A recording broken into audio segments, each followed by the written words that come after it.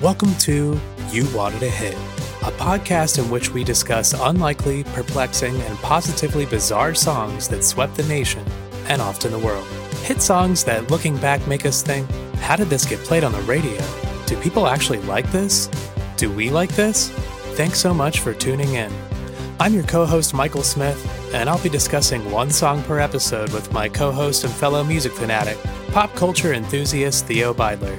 Each episode will take turns exploring the song, while the other host has no idea what song will be the focus until we hit play. 25 episodes. It is the quarter life crisis of a human being. Typically comes around this time period. It does. And that's the age of our podcast. Yeah, I could see us going into a quarter life crisis after talking about this song. Oh, good. I completed my research today, and I was just flying through it. I had all these notes. It's going really well, and then I just hit a wall where I couldn't focus because I made a French press this morning out of my dark matter coffee beans, and I don't know what happened. Maybe I miscounted the scoops, but it was so damn strong that and I'm like a 2 cup a day person. I'd had 1 cup kind of watered down in ice, and I was just freaking out. Bouncing off the walls? And I had to make some food. I had to eat some nuts and then make some food and then get back to it. I drank a bunch of water. Oh, wow. And then I called up to Jamie was upstairs, and I was like, "Are you flying from this coffee?" And she's like, "Yeah, what the hell is in here? It's like jet fuel." So dark matter coffee, it works. Yeah. Hey. Those of you out there haven't tried it yet, and firsthand today, I found that out. But I do recommend not overdoing it with the amount of coffee you use to make your pot, because it was wild. Yeah, I feel like we're peddling Adderall or something. It really feels like it. It was crazy. We're going to talk about on this lovely Sunday afternoon. Hiya, Barbie. Oh. Yes. Sure, Ken. Jump in. I'm a Barbie girl in the Barbie world. It was only a matter of time. Yeah. Is this song decisive? I think everyone loves this song. Barbie, let's go party. Banger. I had to at least get to that part. It's divisive in a number of ways. I'd say there are people who do not like this song and find it annoying. There's also some drama around it. We'll get into it. I'm surprised it took us 20-some episodes to get here, because this is a song where whenever I tell somebody about the podcast, almost notoriously, they're like, "Oh, like a song like Barbie Girl." Yeah, same. and so this is perfect that we're finally getting to it. I think I almost avoided it for that reason. I think because I may have too. 2 on the nose. We've got it, but we had. we have I feel like quite a few left that are totally on the nose that we haven't covered yet, which is great. We've got to keep people wanting more. And we love doing those little side quests, the songs that are not as obvious. I think some of those have the most interesting stories. But the last episode, you said that you didn't want to do this one. You weren't feeling it. Did I say that?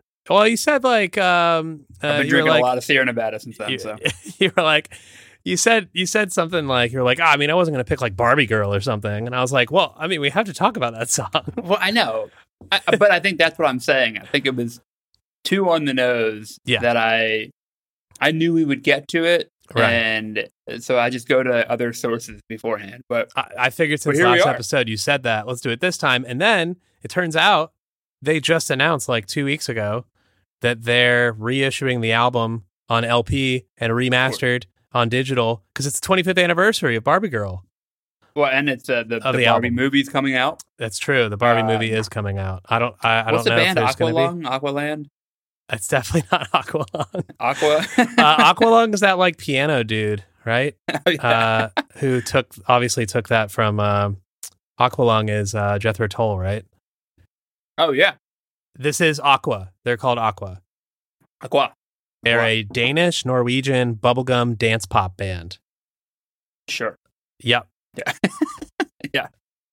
The band consists of vocalists Renee Diff and Lean Nystrom, keyboardist Soren Rosted, and guitarist Klaus Noreen. Ooh. Yeah, I love a Thorn and I love Klaus. Soren's a great name. Klaus and Soren met in Copenhagen, Denmark in 1987. They were 18 years old. They were both aspiring musicians. In a recent oral history of the song published by Rolling Stone this year for the 25th anniversary, which is fantastic, and I will reference it a lot because it's straight out of the band's mouth. Soren said that he at the time was really into stuff like Simple Minds, David Bowie, and U2. So, like glammy, new wave, 80s rock, big chords. And he said Klaus was more into electronic music like Depeche Mode. They started jamming. You mentioned a lot of great reference material here, a lot of amazing bands that obviously encouraged them to start playing music. And so from how we got from there to Barbie Girl, I am very interested. Please go on.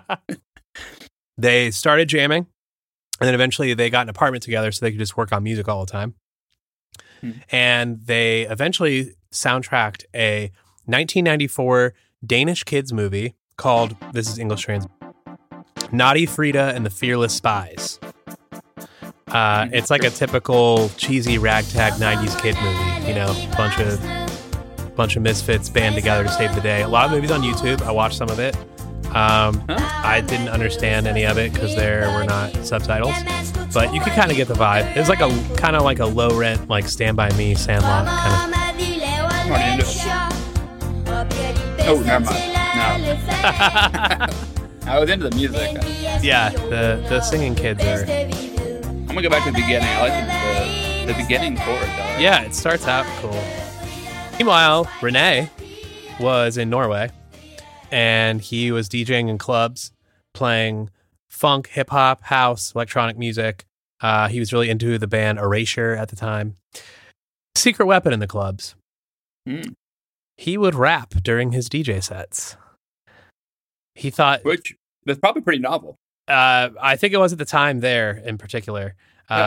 He thought standing there playing records was boring, so he just tried it one time. He got out in front of the booth, got a mic, started rapping, and people thought it was cool. I'm into it.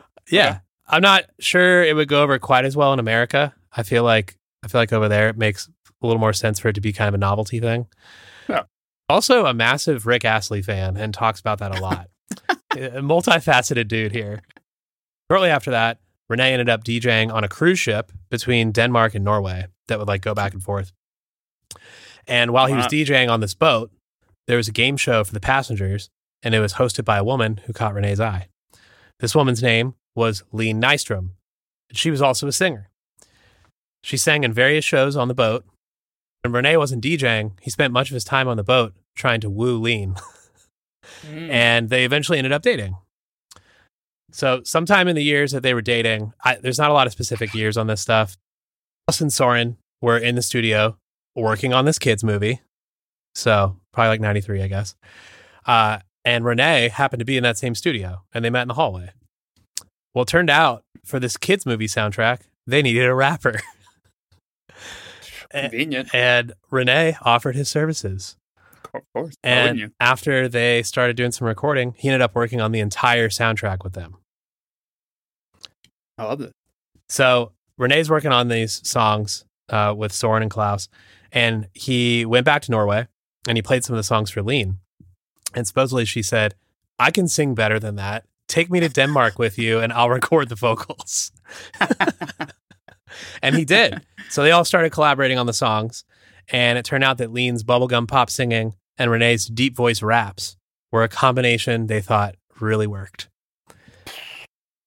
Hindsight's 2020. We know it did. Right? I tried to find more songs from the soundtrack, and all I could find was the one I played earlier, and then this one. And this one doesn't have any rapping in it. I couldn't find any of the songs that have both singing and rapping. But here's another song from Naughty Frida and the Fearless Spies. Sounds exactly the same. At least this one just jumped right into the singing. So I didn't even have a moment to be like, okay. It was just immediate, no, not for me. It's not something I would put on to enjoy. All All the comments are in Danish as well. They are. Can't even tell if people are throwing shade or not. I don't think it was a huge movie, but it was definitely one of those movies that, like, you know those kids movies that we... Theo's doing some excellent dancing. You know those, like, kind of obscure... Like, we all have those, like, kind of obscure movies we liked as a kid, and you find, like, 100%. One person every so often that's like, oh, my God, I used to watch that, too. We recorded off the cable. You like Camp Nowhere as well? Dude, I seriously saw this movie on YouTube and thought about Camp Nowhere. Oh. Especially because the cover kind of looks like it. They've got, like, a pirate flag and, like, dude, yes, Camp Nowhere. I love Camp Nowhere. Yeah, Christopher Lloyd. Experience with the soundtrack, they naturally decided they'd start a band together.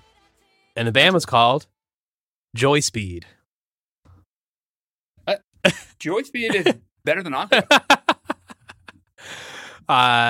Yeah, I guess. I kind of like it's it. not bad. They spent all their time together writing and recording music. And much of their music was made with a Roland JV 2080, which was a 64-voice MIDI synthesizer, which means that it had a library of a bunch of different instrument sounds. In 1995, Joy Speed released their first single. How do we get to Barbie Girl? What is this cover supposed to be like an email? I guess. I was thinking the same thing. Oh, what? The Itsy Bitsy Spider? Yeah, I don't know. It's so weird, but it's Itsy Bitsy with Z's. It's Z Bitsy Spider. Because, you know, they're in the club. They're getting crazy.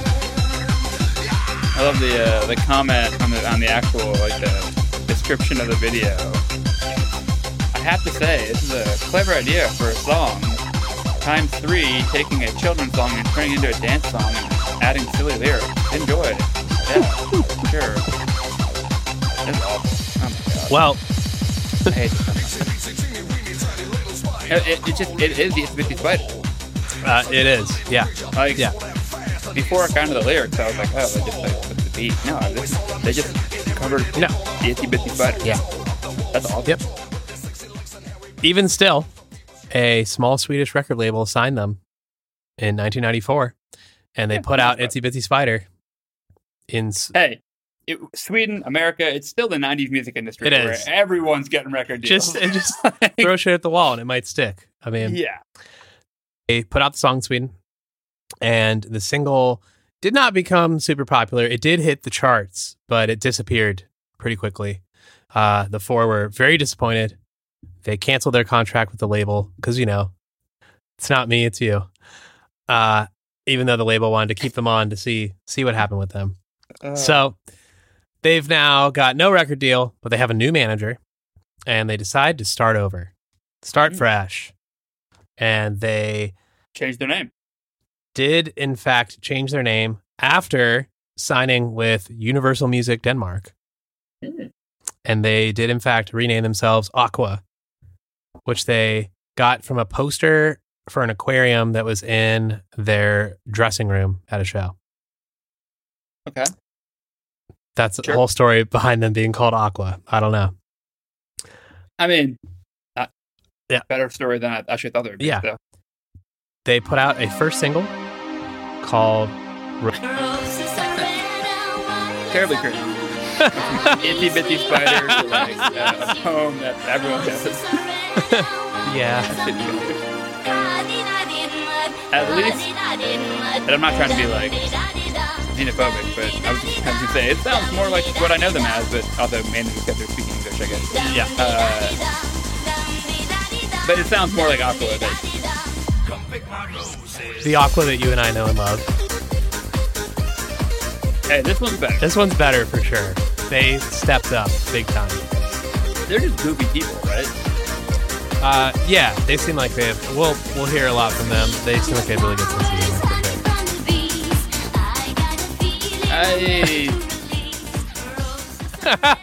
Better. Well, the song was released in Denmark in September 1996, and they did expect it to break into the Danish top 10, but it far surpassed all expectations and stayed in the charts for over 2 months and was certified platinum in Denmark. How many songs are being released and a 2-month period in Denmark. I have no idea. I don't know. I mean, there's international songs being released there, so I'm sure.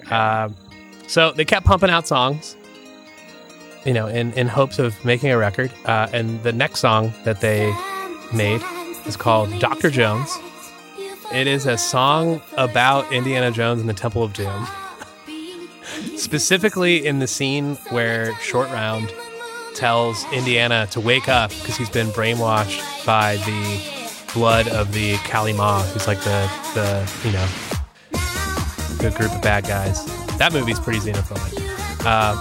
So they're kind of just like nerds. Yeah, it seems that way. Who get like really into something and they're like, let's make a song out of it. This video is starting to give me some Barbie. For sure, like, absolutely. Clearly, they're so theatrical. they made this video later, after Barbie Girl. Oh, okay. Also involves the scene on an airplane in that movie when Willie Scott tells Indiana to wake up. So that's the whole theme of the song. Song that did all right, that we'll get around to. But just like America, in the 90s, it was not as customary for like mainstream pop to write and produce all their own music. Aqua wanted to do it on their own terms. So they were holed up in the studio, making their music for what would be their debut album. And while they were doing this, Soren went out one night and went to an art exhibition.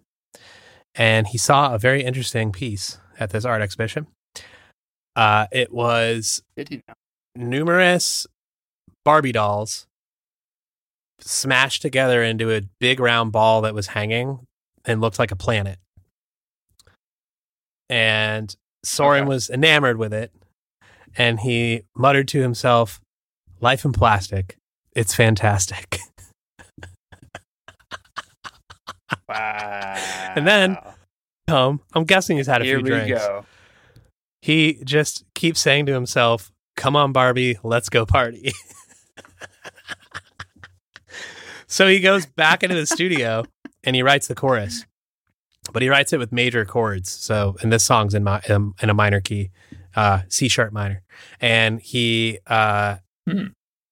playing the song, and Klaus says this has to be in a minor key. So they argued about it, and he relented, and the song was in the key that we hear it in now.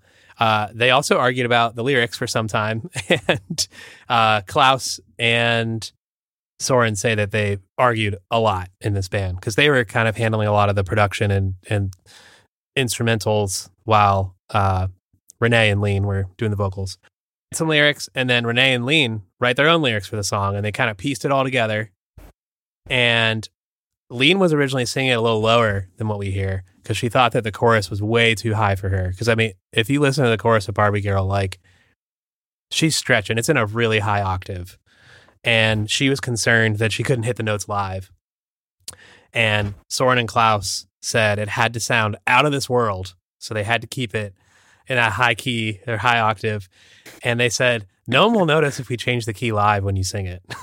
That's probably true. Most people, yes. Yeah. After the song came out, people speculated after hearing their live sets that her vocals were manipulated in the studio to be higher. And Lean says it's all her. She sang that in the studio. It was just really difficult to sing. Well, I kind of feel bad for her, though. And yeah. I do also want to point out that this song features a drum sample from Dutch dance music duo The Goodmen's Give It Up from 1993, which was actually a pretty decent-sized global dance hit. It was a big import hit. People would look for this record and spin it at clubs. And as I just mentioned, in most interviews with the members of Aqua, they consistently talk about how they were creating their own sound, producing it all themselves.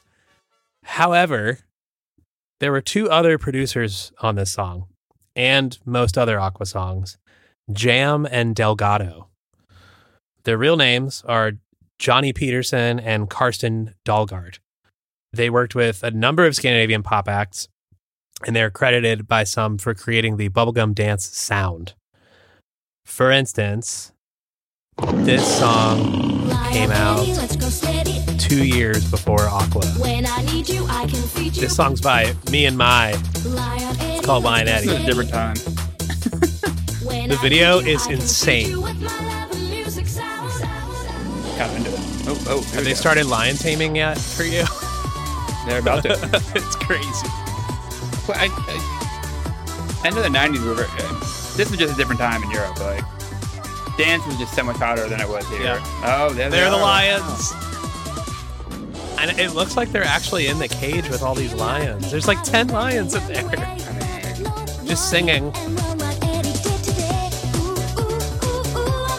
Pop, it's been around for decades.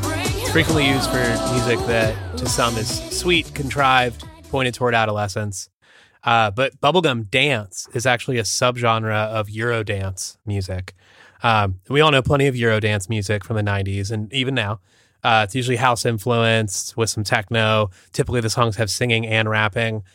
Got songs like Rhythm is a Dancer, Pump Up the Jam, What is Love, Scatman, like all that stuff is Eurodance. Or is general Eurodance music. But bubblegum dance is characterized by cute lyrics and happy sounds, which is funny because Barbie Girl's in a minor key, but it still sounds I want to hear it again happy. now. I'm sure I will soon. And I never really thought about it as a minor key. You will shortly. But it's a little bit more of a pop sound than Eurodance. The lyrics are typically lighthearted and not meant to be taken real seriously. Fun, childish subjects. And actually, bubblegum dance was coined because they found similarities with this in like 1950s pop music, where the girls were in chewing pink bubble gum and had like pink skirts and all that stuff. The females would usually sing the chorus. They might have a male singing in the song as well, like a back and forth kind of thing. It may suggest that the songs are aimed at children. However, it's not always the case. It's really common for bubblegum dance songs to have double entendres or suggestive lyrics that are actually more appropriate for adult audiences. Enter Barbie Girl. Let's go. I want to know more about Lion Eddie, though. Is Lion Eddie an actual person? I have no idea. I'm very curious about because Lion for Eddie. our listeners, it is spelled Lion, not Lying. So this is Lion. Yeah, Eddie. you're right. He's maybe a lion tamer. Is there a dollop episode about the Lion Eddie? My God, Lion Eddie. Oh man, I feel like that perfectly describes Barbie Girl because there are some suggestive lines in this song, such as "I'm a blonde bimbo girl in a fantasy world." Dress me up, make it tight. I'm your dolly. You can brush my hair, undress me everywhere, of course, and kiss me here, touch me there, hanky panky. Love it. Love it. So the band has addressed these lyrics multiple times, and Renee says the song is about it being okay to be the person you are, look the way you look, and be confident in that. You don't necessarily have to have plastic surgery to be a better person. It's all metaphors in the song, and it's a tongue-in-cheek way to present it. That feels like a little revisionist history. It does. Looking back, like, actually, it's about body positivity. Like, Klaus separately said it was a song about plastic surgery. Other parts of the song are sexual, he said, but they were really trying to make a statement. And Lean also said that she was kind of trying to take the piss out of Pamela Anderson when she wrote some of the lyrics. She was like, we wanted to take the piss out of that perfect girl. That was the main thing we discussed. We didn't say it very often, but that was really the main thing behind it. I think that's what I, in a roundabout way, always thought the song was about. Just kind of like playing commentary on the plastic world that we live in, like everyone trying to be someone different, being someone else, and coming off the heels of like fake plastic trees or Radiohead, and that kind of like overall commentary. So not specifically pinpoint on any one person, but and I now I actually had never really thought about it in that perspective, but now when I listen to it, I kind of hear she sounds a little sarcastic in the song, and she kind of sounds like she's just like from the perspective of what people would perceive to be like a plastic celebrity, just here for your entertainment. But like dogging on someone for being whatever they want to be is like not as cool anymore. Like I don't think this song would float that way. So that's why I feel like that first bit about from Claus or whoever was like a little bit of like that's probably not really what you meant back being yourself. And of course, one of the main reasons Barbie Girl was so huge globally is because of the iconic music video. The video is directed by Peter Peterson. And of course, we are going to watch it. Oh, they're the drums. Yeah, right? This music video is so classic. Yep. I mean, it's a banger. It really is. Oh, look at that haircut from Soren. Oh, I know. And claws. Wow. Peter Peterson, the director, has directed over 400 commercials for international brands such as Kellogg's, Carlsberg, Lego, McDonald's, Bayer, Panasonic, etc. And he's done 35 music videos for bands like the Ravenettes, the Superheroes, who I don't know, and Aqua. He's directed 5 Aqua videos, including the Dr. Jones one that you watched. I was going to say, yeah, very similar vibes. Also, hey, hold up. One real quick. Renee's haircut is like a 90s Miami version of the Dr. Phil. I did not notice he's it not really bald. is. He's got weird little hair above his ears here. What the fuck? I know. I'm going to do it. I'm going to do it for Halloween. I'm going to go with Renee. Let's go. Crazy about Peter Peterson is that he directed that Dr. Jones video, the Indiana Jones song. Mm-hmm. And then in 2008, he directed Lego Indiana Jones. Oh, wow. Came full circle. Wow. He also has directed some of the Star Wars Lego movies. That's pretty cool. He's also directed multiple horror films and a documentary about Jim Morrison. Oh, wow. Okay. Yeah, crazy shit. But so he was starting out as a director, and he said he was having a hard time getting work, and he got the request from MCA to do Barbie Girl. And he was like, I was doing weird, grainy black and white art shit in a basement, and they were like, hey, here's Barbie Girl. And he's like, what the hell is this? What am I going to do with this? So they rented out an old wine warehouse in Copenhagen and turned that into a studio. And he said he just wanted to be as cartoonish as possible, as huge as possible, huge colors, huge props. He did a storyboard, and they were trying to figure out who's going to be in it and whatnot. And he had actually watched Spike Jonze's video for Sabotage by the Beastie Boys. Oh, interesting. One of the greatest videos of all time, in my opinion. And he said he loved those crime movies and exploitation movies that they were referencing. Yeah. And it was kind of an inspiration that it had the Beastie Boys playing characters. Oh, okay.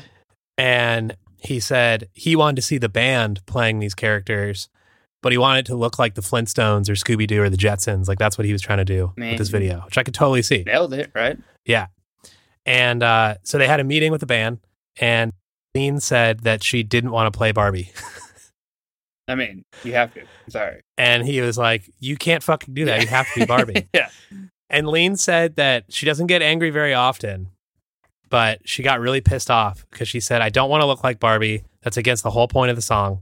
She's like, I came into the dressing room, stylists were there, we had an argument, the label came in, the director came in, and I stood my ground. I don't want to look like Barbie. I assume that Peter Peterson probably wanted her to look like the very cliche Barbie, right? So in the video, she is obviously representing a Barbie figure, but she does not look like what Barbie would look like in the 90s, or what we would now Barbie. If you are a 14-year-old listener of this podcast, you might have grown up with a Barbie that has many different variations. But when we grew up, and for the last 50 years before that, Barbie looked like one single thing. And Lean does not end up looking like that Barbie in the video. Well, but if you get to 2:27, that's when the folks come in that look like Barbie and Ken. Oh, that's right. And they're they're moving like robots and sing this party. And that's when the band starts playing. Yes. Do have Barbie and Ken looking characters. And art director said, I have friends who look like Barbie and Ken. I want to call them up. They don't really look like Barbie and Ken that much, but clearly that's who they are. Enough. So Ken was played by a gentleman named Mads Toggle. And he said that they were invited the day of the shoot. And he's like, we're not busy. And he and the gal who played Barbie, they were, I think, in acting school. And they were like, well, free lunch. We'll go do it. Fine. And there are a few things that I won't do for a free lunch. So, yeah. He said that when they got there, they colored his hair pitch black, as you can see in the video. And the lady promised that it was easy to wash out afterward. And he said he had black hair for over a year. A year? Yeah. And they didn't even have time to rehearse. God. So he said they just started doing these like plastic movements and the director just went with it. And it worked.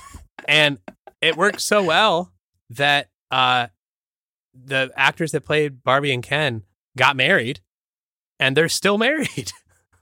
Wow. Yeah. That is the only time that I think it's appropriate to play Barbie Girl at a wedding. Their wedding. Otherwise, I don't want to hear it. But wow. Yeah. That's amazing. Yeah, it's amazing. Once it hit MTV, that was it. Hold on, wait. Before we talk about MTV, can we take a quick Sierra Nevada break? Yeah. It's always good to take a Sierra Nevada break. I need to take a quick little crack. I need to do that as well. Give me 1 second. I'm a Barbie girl. You got your Sierra Nevada? Oh, are you ready for this? This is the official Sierra Nevada sound of the pod. Oh, great sound. I have responsibly enjoyed a couple Sierra Nevada summer breaks. Their session hazy IPA today. Delicious. So here we go. Back to Aqua. Once Barbie Girl hit MTV, that was it. Aqua was massive. 100%. And very few Scandinavian pop acts have scored big hits in America, but the ones that have typically come from Sweden, although Aha is from Norway. Barely any acts who made it in the US are from Denmark. So breaking in America was an impossible dream for Aqua. I've read a couple things where they said, like, early on, we could tour Scandinavia. Like, that was the biggest they thought of. Crazy. Girl has sold more than 8 million copies worldwide. It became a huge hit on multiple continents. The band actually did a lot of touring in Asia from this song. It was very popular in Asia. It reached number 1 in more than 10 countries, including Belgium, France, Germany, Ireland, Italy, the Netherlands, Norway, Scotland, Sweden, Switzerland, and the UK. As well as on the comprehensive Euro chart. It was number 1 there too. Is that like a overall European chart? It actually debuted on the UK singles chart at number 2. Debuted at number 2. I don't know. On the UK, I don't know. Crazy. And then it was number 1 for 4 weeks. And it was the 30th best-selling single in the UK. Wow. Yeah, it's crazy. That's wild. Outside Europe, it peaked at number 1 in Australia and New Zealand, number 4 in Canada, and number 7 on the US Billboard Hot 100. Okay. Reputable. What's really interesting is that it debuted at number 7 and peaked at number 7. Whoa. Wild. Isn't that crazy? So it did just like catch on fire in 1 week on MTV and out? Wow. Yeah. That's crazy. I know. Okay. That's what I think happened from what I can tell. It was at number 7. It hit, I guess debuted at number 7 on September 6th, 1997. Behind it in the top 10, number 10 was Not Tonight, Lil' Kim with DeBrat, Left Eye, Missy Elliott. Number 9 was You Make Me Wanna, Usher. I sang that song in the 5th grade talent show. Never Make a Promise, Drew Hill.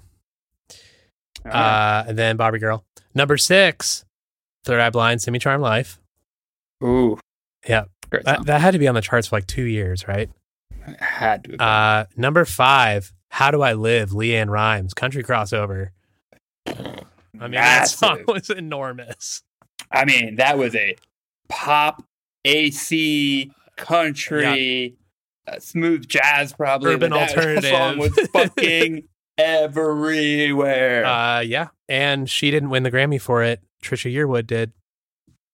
For what? For the same song.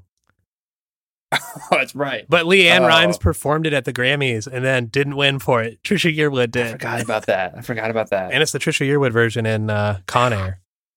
Mm-hmm. Yeah. That's like, side note, that's like all country was in the 50s and 60s. For sure. crazy that that came about again I know. in the late 90s. So wild. But yeah, it was the classic, like, two labels, like, well, let's just pump enough money into it and it'll be fine. We talked about it in the last episode, like the cover song. Yeah. Yeah. Number 4 is Two Become One by Spice Girls. 3, massive song, I'll Be Missing You, Puff Daddy and Faith Evans featuring 112. Big song. It's on its way down now. I assume it's down from number 1. All right. Number 2, Quit Playing Games with My Heart, Backstreet Boys. Big song. And number 1, still a massive song, Notorious B.I.G., Mo Money, More Problems. I mean, massive. Generation. Yep. Damn. That top 10 is enormous. I mean, all of it is And iconic artists. So 90s. Other than Aqua, like, everybody is I know. legendary. Barbie Girl is legendary is. in its own right. But, like, it's pretty amazing that they're on there with all these artists, like, just, Wild, yeah. iconic, historic artists. So Aqua released the full album around the world in that fall of 97. So this is Aquarium? Yeah, Aquarium. Yep, this is their debut album, Aquarium. Although the album sold well, many still wrote the group off as a one-hit wonder. And the band... Sorry. Yeah. Well, they did have another hit in the U.S. They had Lollipop, Prince's Candyman. I do remember this song. Hold on, I don't remember. I'll be your Candyman. All their videos are, I mean, they're obviously very similar, but they start with like that. It's like almost like an old school, like presented by Aquascope, like. Yeah, and this video too, like they're so novelty. That's the thing. They really are. So, they released Candyman in the U.S., but it wasn't released as a single elsewhere. In other countries, so they're released, Universal, right? Yeah, MCA, Universal. They released Dr. Jones around the world, and that did quite well, but was never released as a single in the U.S. Lollipop Candyman was released here, and it made it to number 23 on the Hot 100, like pretty high. Yeah, it's not a very good song. It's not great. No, it's no Barbie Girl, but it did all right. It was one of only 2 songs to ever make the top 40 here. The song did make it to number 3 in Australia. So there's that. They love everything down there. They're just so positive. Literally every single song we talk about, we're always like, I went number 1 in 4 countries, including Australia, and then, this, that, and the other. They're just so enthusiastic. So the band actually didn't even want to release Candyman as a single at all. It's not their favorite song. In fact, I think one of them I read, he was like, I think it's one of the worst songs on the album. But the U.S. label insisted, and they were like, oh, it's a weird decision, but it did okay. It's a tough position to be in. Because whether you like it or not, Barbie Girl is a novelty song. And it's very difficult to follow up a novelty hit that kind of comes out of nowhere. Like, what track do you take? Do you push the novelty side of things? Do you try to become more mainstream and legitimate? Like, you're in an unfortunate position. No one's going to argue about wanting like a number 1 hit or top 10 hit. But like, it's a hard position to be in. It's a hard position to follow up with. Yeah. You can't win right at the end of the day. I think, especially in America, where there's so much music, it's such a huge country. These things can be fleeting. So when you have a novelty song, it's hard to come back from it sometimes, or not to get pigeonholed.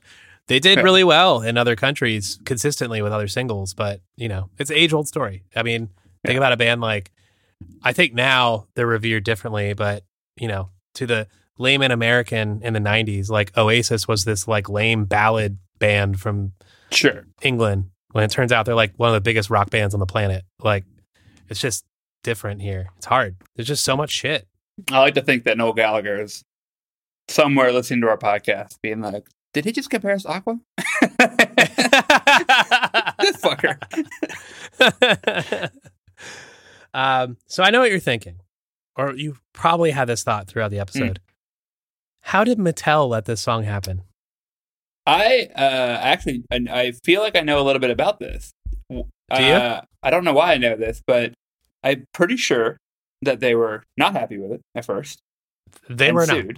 And then They were sued. made it in a fucking advertisement later down the road. They did. So, This is all yeah. true. This is all true. Aqua did get sued, but not until 2000. This was like, 3 years after the song came out. Wow. Which is crazy. And I'm thinking they're probably like, oh, yeah, well, we got away with it. It's no this big is deal. like, I can imagine if this song came out now, you would have like all the 22-year-old like social media folks working at Mattel being like, oh my God, we should do this. And like 4 years later, the president finally hears the song and is like, wait a minute, let's sue. Yeah, exactly. The lawsuit had 11 different claims, and one of which was trademark infringement, and specifically that the sexual innuendo of the song had damaged the Barbie brand. Like that brand can be damaged. When you told me that this band sold 8 million records, I looked up how many Barbies are sold every year, and 58 million Barbies are sold every year. So I can't imagine it really damaged the brand. And did it go up in like 98, 97, 98? Probably. It probably did. Yeah. It's like it's just free advertising. 100%. Can you even damage the Barbie brand like beyond the like things that are already like controversial about Right. Barbie? Fair. Yeah. Like, there's already like all these things about, body image and white supremacism and like all this shit that's like People aren't going to want to buy a rich, hot, skinny, white doll ever again. God damn it. Yeah, Blonde, exactly. too, blonde. Yeah, right, exactly. They Mattel even claimed that the band infringed on what they called Barbie pink in the music video, which is absurd, but they do have color patented. And to be clear, Mattel sued MCA and not the band. Interesting. And That's actually every probably time, a good like PR move. probably, yeah. Actually, one of the band members said, "What were they going to come after the little Danish band that could?" Yeah, Come on. And the band also consistently says, "Yeah, only in America we would get sued for this." USA. The band was represented by attorney Russell Frackman, and he's done a few interviews about this. And he said he legitimately felt that Mattel had a weak case. He said that it was reinforced when he looked more into Barbie's background. Barbie began as a German doll known as Lily, and Lily was a plaything for adult men. What? So her background was not pristine. Holy shit. Yeah. Wait, back in like the 40s and 50s? The high-end German call girl. And it looks like Barbie. It straight up looks like Barbie. With the sexy German. Yeah, these ads are very suggestive. Barbie and her sister build Lily, a buxom, flirtatious, and racy doll marketed to men, and through the risque 1955 doll was largely been overshadowed by the success of the American toy. Frackman also said that it became very clear that Barbie had been represented in books and other media, even in recordings prior to Barbie Girl, as representing a certain type of person. She became an icon standing for a certain type of person. That led to the major defenses in the case, which were essentially First Amendment defenses. To me, there's no case here. He also said that they hired literary experts, record industry experts, marketing experts, came up with all sorts of material that was more critical of Barbie, more sexual. And he said that for many years, people did not perceive Barbie as feminist whatsoever. And yet the song was doing quite the opposite, is what he was saying. Yeah. He also said that trademark names have been used in songs for many, many years. Janis Joplin's Mercedes-Benz, Paul Simon's Kodachrome, Bruce Springsteen's Cadillac Ranch. And at one point, Mattel even argued that they could have just named the song Party Girl. They could have. Yeah, but they didn't. But they didn't. Okay, Mattel, don't get fucking creative. You're not a songwriter. Get out of here. The lawsuit dragged on for years. MCA paid all the legal fees. It went to the Court of Appeals, Ninth Circuit, and Judge Alex Kaczynski ruled in favor of MCA, but not exactly for the reasons that had been outlined before. He said the song's a parody. It's protected as satire. Well, that's what I was. Yep. Thought would be the first argument. It's protected as satire. And he ended his opinion with a now famous legal line. Ooh. The parties are advised to chill.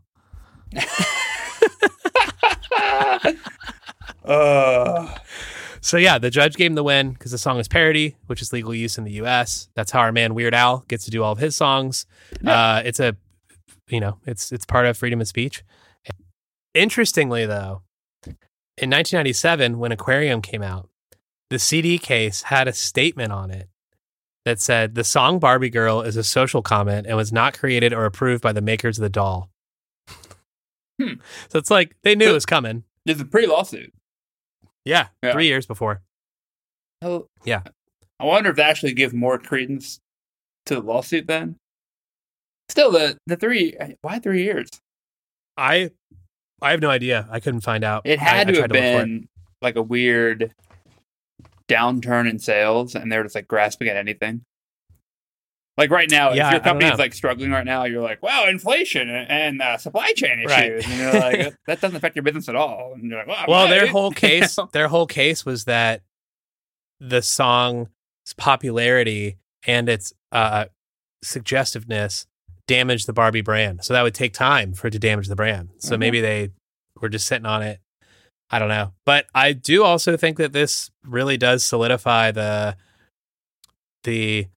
themes of the song, that it really is social commentary, and it's meant to be satire for that purpose. It's not just like, let's make a party song about Barbie. Right. So yeah, they won. It's their song. In 2011, the song was voted worst song of the 90s by Rolling Stone readers. Number 1. Can't be true. I don't think it's true either. There's a lot worse, some of which we've covered. Yeah. But many journalists do look back on the song fondly. This past February, the video racked up its billionth view on YouTube. Wow. Landing it in an elite club alongside Queen's Bohemian Rhapsody and Guns N' Roses' November Rain. And Gangnam Style. So, you know. And Gangnam Style. This song is frequently used by environmental movements, such as Fridays for Future. I can see that. Okay, yeah. Bringing attention to the plastic thrown by humans into the seas. And they use the song lyrics in their slogans. Life is plastic is not fantastic. And the band has never had an issue with this. Seem not, yeah.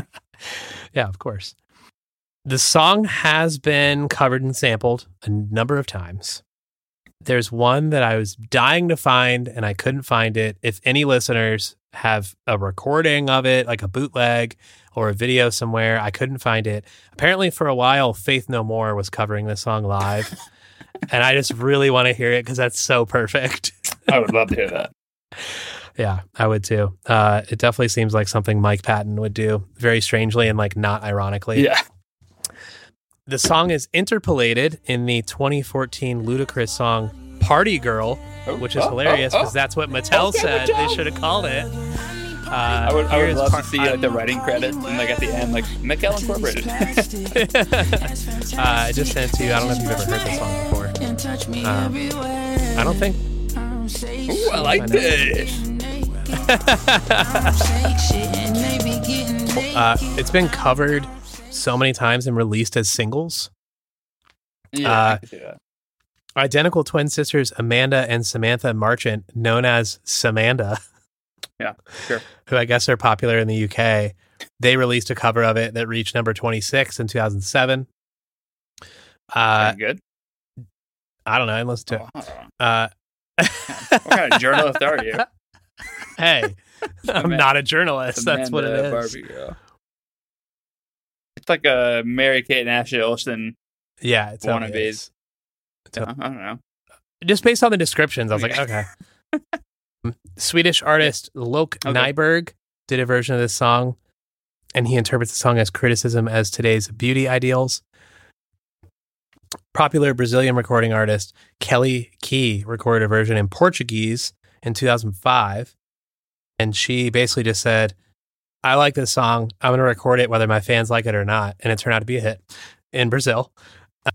I think that's the one I was reading that she was like criticized for it because I guess her music's like pretty explicit typically. And then when she did this cover, people are like, oh, this is like kid stuff.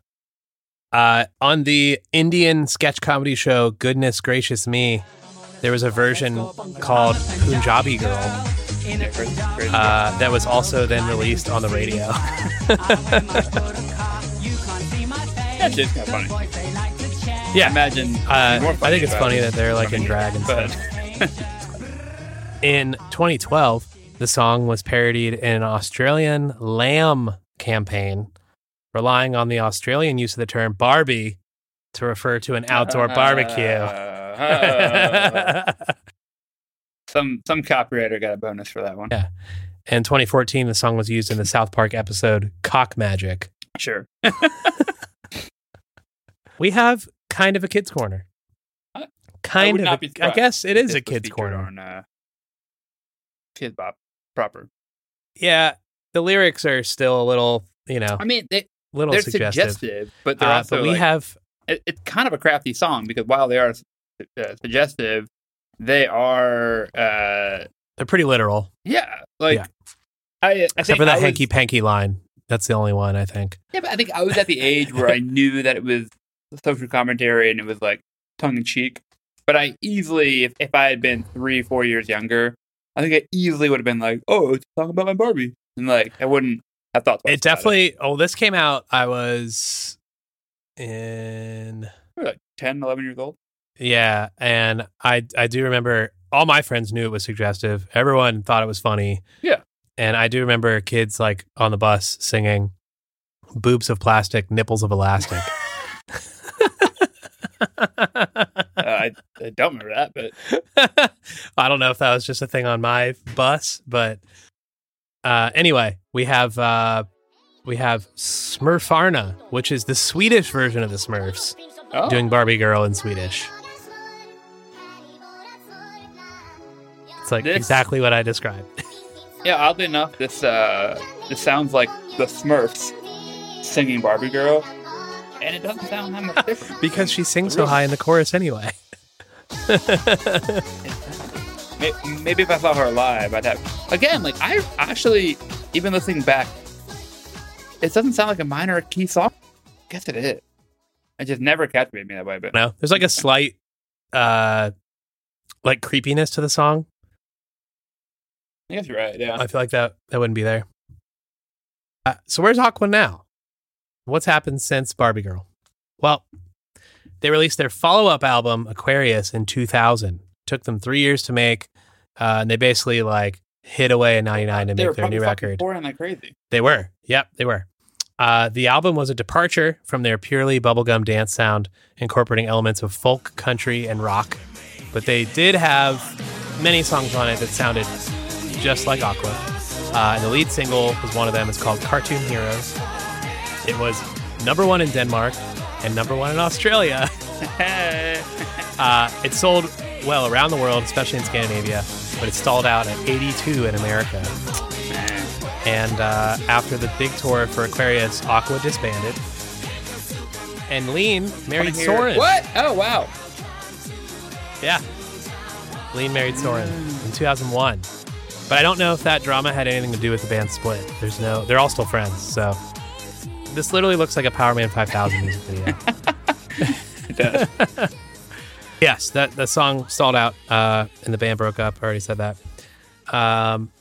During their split, Lean, Renee, and Soren all released solo music to moderate success. In fact, Lean and Renee both had successful songs in Europe. Klaus continued in the music industry, remixing a lot of other artists' material. Soren released spoken word albums and wrote and arranged music for the Royal Danish Opera Ballet. Okay. Which is pretty cool. He also scored some film and TV. And then in 2007, the group announced a reunion tour, as well as the release of a compilation album, which had some new material. And then their third album, Megalomania, was released on October 3rd, 2011. And Klaus left the band in 2016, though they all remain friends. They've reunited for tours multiple times and have performed on television specials, including the Eurovision Song Competition. And they are touring now and will continue to tour through 2023 and beyond. Like touring in like a festival, like 90s pop type thing, or is it like They've done some of those like 90s revival festivals. They've done a I few don't of want to those. see a full Aqua show, but I'll see them bust out 3 or 4 songs. Sure. Well, funny you say that because in November 2021, Funny you say They that were because I'm flown buying from- you tickets to yeah. In November 2021, they flew from Denmark to the Park Fundidora Festival in Monterrey, Mexico, where they were only to play one song, Barbie Girl. And Renee said, "Let me tell you, that is a long way to go to play one song. It's a 26-hour flight." They probably got paid handsomely to play. Oh, Barbie they Girl. did. And it sounds like they actually had a lot of fun. Like, we'll pay Um, you $300,000 to play yeah. Barbie Girl. Okay. Yep. And the band has talked about the song and how much they've had to play it and how it's, big part of their identity. And they all have such like a great perspective on it. Like a lot of these novelty songs that we've talked about. Soren says, "I never get tired of the song. I really don't. I enjoy playing it live." He said, "Of course, 3 times in a row is a lot." He said, "But I feel fortunate that everyone in the world knows the song." He said, "I've never felt like a one-hit wonder." And he said, "Mostly because we have had other songs in other countries be big. So we're really just a one-hit wonder in like 1 or 2 places." Okay, Soren. Yeah. But he said that song is a gift and he'll never be bothered by it. Huh, He okay. said, even though a lot of people probably want to kill us for it. I don't think people. I don't find it as hated as much as other songs we talked about. Where Mhm. I'm like, wow, some people love the song, some people hate the song. I think everyone kind of loves the song. I don't want to hear it 4 times in a row. that it's but fun. Yeah. It's fine. It's fun. I'm sure if I were a little older when it came out, I probably would have fucking hated it, but I don't know. That might be true. Yeah. But Lean says she's really proud of the song. And she has to admit that there were some times where she was like, "Oh God, not again. Like, we can't play this song again." And she said she can understand people getting pissed at it. It can be super annoying and it sticks like glue. 100%. Yeah. And she also said, in Europe and Asia, most people know we aren't one-hit wonders when we had other hits. So it is what it is. You just have to come out and prove them wrong when you play live. Okay, Lee. Yep. All right, Lean. So that's Barbie Girl. That's it. We did it. We did it. Finally. Finally did it. I know there's some people who will be stoked about it because we've been asked about it a lot. Finally had to do Barbie Girl. 25th anniversary. So if you want to go see Aqua, you can go see Aqua. And if you want Aquarium on vinyl, now is your time. And if you, like Mike and I, were born in the late 80s and you want to feel old, just think about that song is 25 years old. Oh my God. Yeah, it's fucking crazy. That's crazy. It's crazy. Happy anniversary. Are they, you probably don't know this, but I wonder if the song will be a part of the upcoming I don't know. Ryan Reynolds I'm Barbie hoping movie. so. It's not Ryan Reynolds. Okay. Who is it? It's Ryan Gosling. Ryan Gosling. Yeah, Ryan Yeah, Gosling. same person. I don't know if it's going to be that movie. I'm hoping it is. And as you said, Mattel has used the song in ads now, Yeah, wait. So, which is ridiculous. that's crazy. I mean, it's typical shit. It's Yeah, like it Disney really when they get pissed about shit. They're like, well, we're going to use it later. But that's like comical that they sued. Yeah. And then they were like, fuck it. Total You can't join hubris. them, win them. Or Yep. you can't beat them, join them. Yeah. Great. Speaking of hubris, we have a mailbag. That's right. We have 2. And we have two things to talk about from people writing in because I forgot to cover one last time. So All right, I'm let's just hear going to put them both here. The first one is about Wang Chung from our 2 episodes ago. Alicia, who is an avid pod listener, she talked about how Dance Hall Days, she had heard another story about what that song's about. We had talked about how Dance Hall Days is inspired by the novel Lolita, and she had read that it was actually about Jack Hughes, the frontman of Wang Chung, his dad working in a dance hall where they were learning a Lindy Hop style of dance, which is a jazz or swing style of dancing. It's crazy swing dancing. Yeah, this is like very involved. Like Holy gymnastics. Shit. Yeah. It's amazing. Oh, that's super cool. So she even sent me an article where Hughes says My dad was a musician. And he had a band that played an old-fashioned dance hall.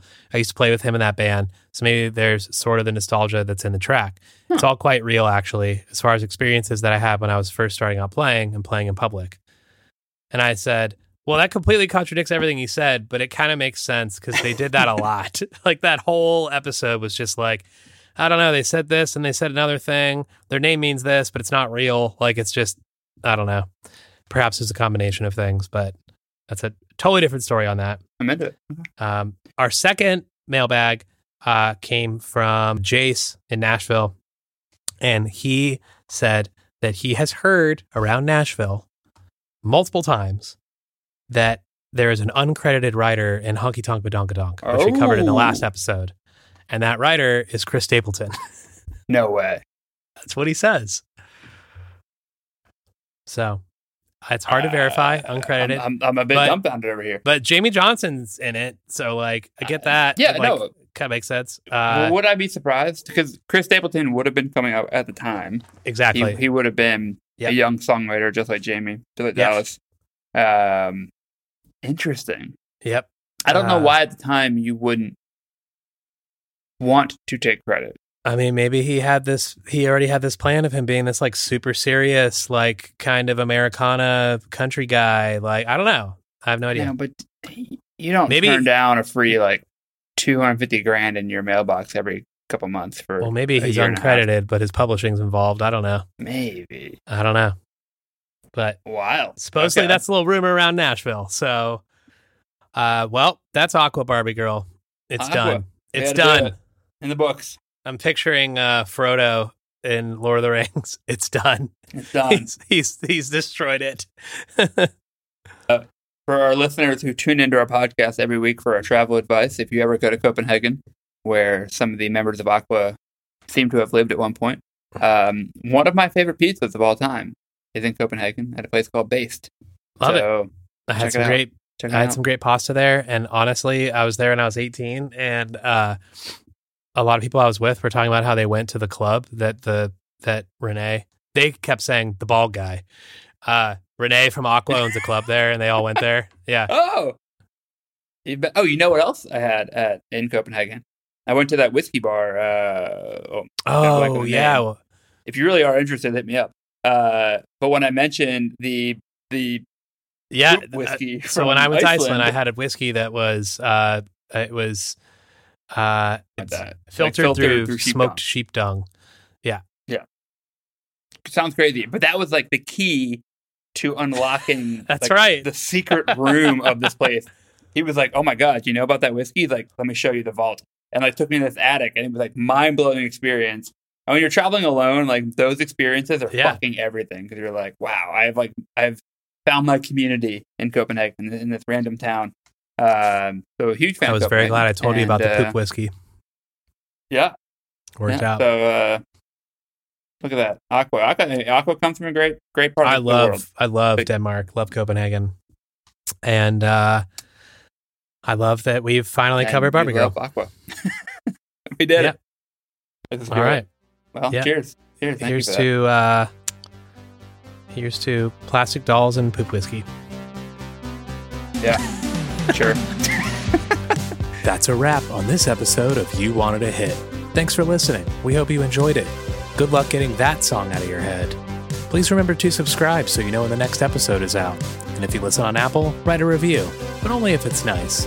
Follow us on Twitter at YWAHpod and let us know what you think. Or tell us what we missed by sending us an email at ywahpod@gmail.com. And lastly, share with a friend if you had a good time. This podcast was researched, produced, recorded, and edited by me and Theo Beidler, and our theme music is by Air Doctor. We'll see you next time.